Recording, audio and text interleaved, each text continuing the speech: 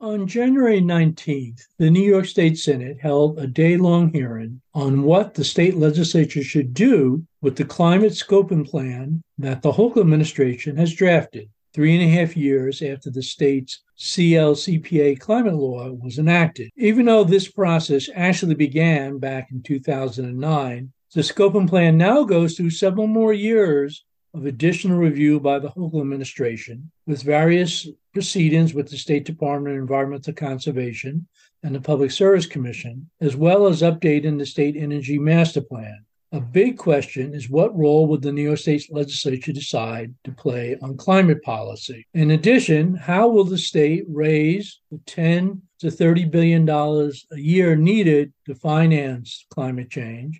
And will they require the polluters to pay for it? Governor Hochul has proposed a cap and trade program, which in the past has not been very successful in reducing emissions. With the Democrats in complete control of both houses of the legislature and the governor's office, Senate Republicans used the opportunity as an infrequent opportunity. They called to delay action on climate and to protect the fossil fuel companies. While the Republicans hammered on the issue of energy reliability and the cost of the transition to renewable energy, Democrats and climate activists responded that the failure to act would cost New York residents far more money in health costs from continued air pollution and from the damages caused by increasing extreme weather.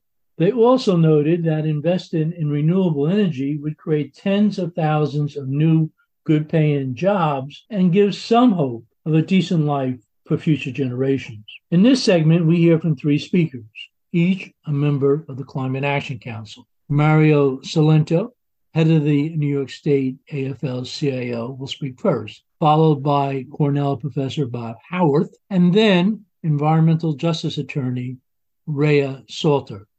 Just to be clear, Labor's unequivocal goal here, and has been, is to combat climate change while protecting the needs and the concerns and the rights of working men and women, creating and protecting good jobs. That has to be our priority. And particularly when we talk about new jobs, they should be union jobs, ensuring the highest quality of work and skill of those workers, timely completion of projects, safer workplaces, and of course, middle-class wages and benefits.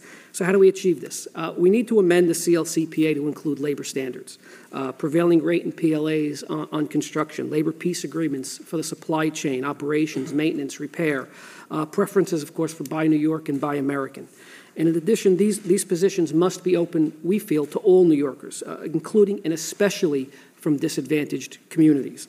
In terms of protecting current workers, we know there's projected job loss, and we know we can talk about job creation. That's sort of intangible. We know there's going to be jobs. We're not really exactly sure how much they're going to pay and what they're going to be. There are thousands of men and women who are working at their jobs, knowing that in 3 or 5 or 7 years from now, their jobs are no longer going to exist. They're trying to figure out, again, as we're here today, how they're going to support themselves and their families in that period of time. So we need to minimize job loss. I think we could all agree on that. And we can do that in a few ways. We need to establish alternative compliance for energy-intensive and trade-exposed industries and protect good union manufacturing and smelting and production jobs.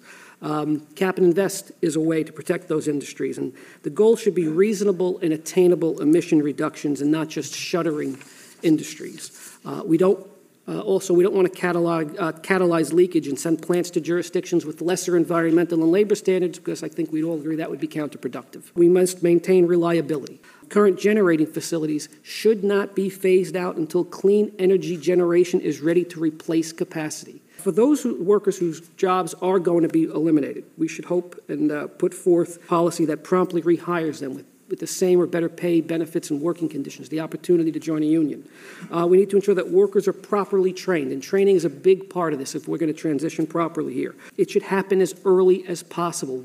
My name is Robert Howarth. The scoping plan shows that we can meet the goals of the CLCPA, the climate law, and that we can do so in a way that is affordable and will benefit all New Yorkers. State will be stronger as the plan is implemented, the health and well-being of our citizens improve, economic uncertainties and vulnerabilities will be reduced, energy security will be enhanced. The Climate Action Council plan is also clear that the top priorities are to continue to move towards wind, solar, and hydro, as our sources of electricity, to move rapidly towards beneficial electrification as the major source of heating and cooling in our homes and commercial buildings, and to move rapidly towards beneficial electrification in our personal and commercial vehicles. Climate change is real, it's immediate, it's urgent, and we in New York should do all that we can to move to address it. In New York, the building sector is the number one source of emissions by far, and so to meet the goals of the CLCPA, we need to address the use of fossil fuels in our building. The scoping plan is very, very clear on that. The future of energy use must be based on electrification of heating and cooking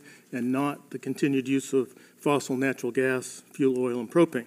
The scoping plan is also quite clear on the future of the fossil natural gas pipeline distribution system. The plan says that we will reduce our use of natural gas in the state by a third within the next 7 years, and by well over half, almost 60%, just 12 years from now by 2035. That means, in the interest of safety and the economic viability of the average person in the state, we need to have an organized downsizing of the gas pipeline system, and we need to start planning for that urgently. I think the plan is great overall. There are a few things which I think I'd like to see us move more rapidly on. One of them is that in our draft plan from a year ago, we called for all electrification in new home buildings as of just 1 year from now.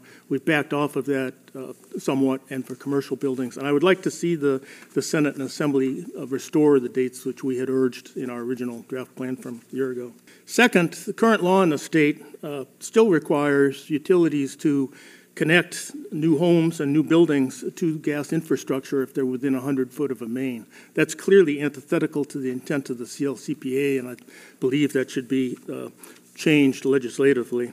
And third, the utilities, many of the utilities across the state, including mine, NYSEG, continue to provide rebates and incentives for the use of fossil natural gas in homes, for new furnaces, for water heaters, for clothes dryers. And that, again, is antithetical to the CLCPA, and I believe should be acted on administratively. My name is Raya Salter. What I want to get across is that the CLCPA, our climate law, paired with the Climate Action Council scoping plan, provides a comprehensive plan for the state's just transition. The next step is to see them fully implemented to the letter of the law. This means sunsetting polluting facilities, moving away from combustion, while creating economic opportunity, family-sustaining jobs, and leaving no worker or community behind. To do this, we must first and foremost ensure that the Department of Environmental Conservation, working with other agencies, enforce the CLCPA's greenhouse gas emissions reductions limits as required by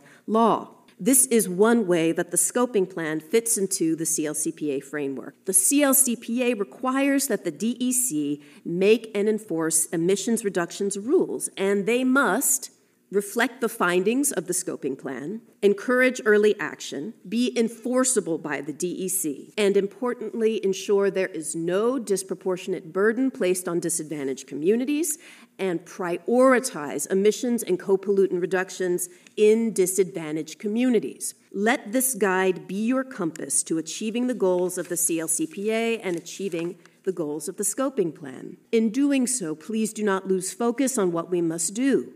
Move ahead with a just transition as described in the scoping plan. I was a member of the Council's gas transition subgroup and worked on the scoping plan's vision to retire fossil fuel plants and decarbonize the building sector. It includes a blueprint for the retirement of New York City's most polluting fossil fuel plants by 2030. It also calls for the creation of an Office of Just Transition and a Worker Support and Assurance Fund. These actions should be taken immediately. Hundreds of thousands of people are dying and sickened every year by these plants. Lawmakers must be vigilant against false solutions that do nothing but provide the fossil fuel industry with tools to extend their business far into the future. The CLCPA should ultimately prohibit the use of most so-called alternative fuels like renewable natural gas, but the plan leaves the door open. You should close it. Likewise, so-called advanced nuclear is a dangerous distraction. With regards to cap and invest, we must make polluters pay,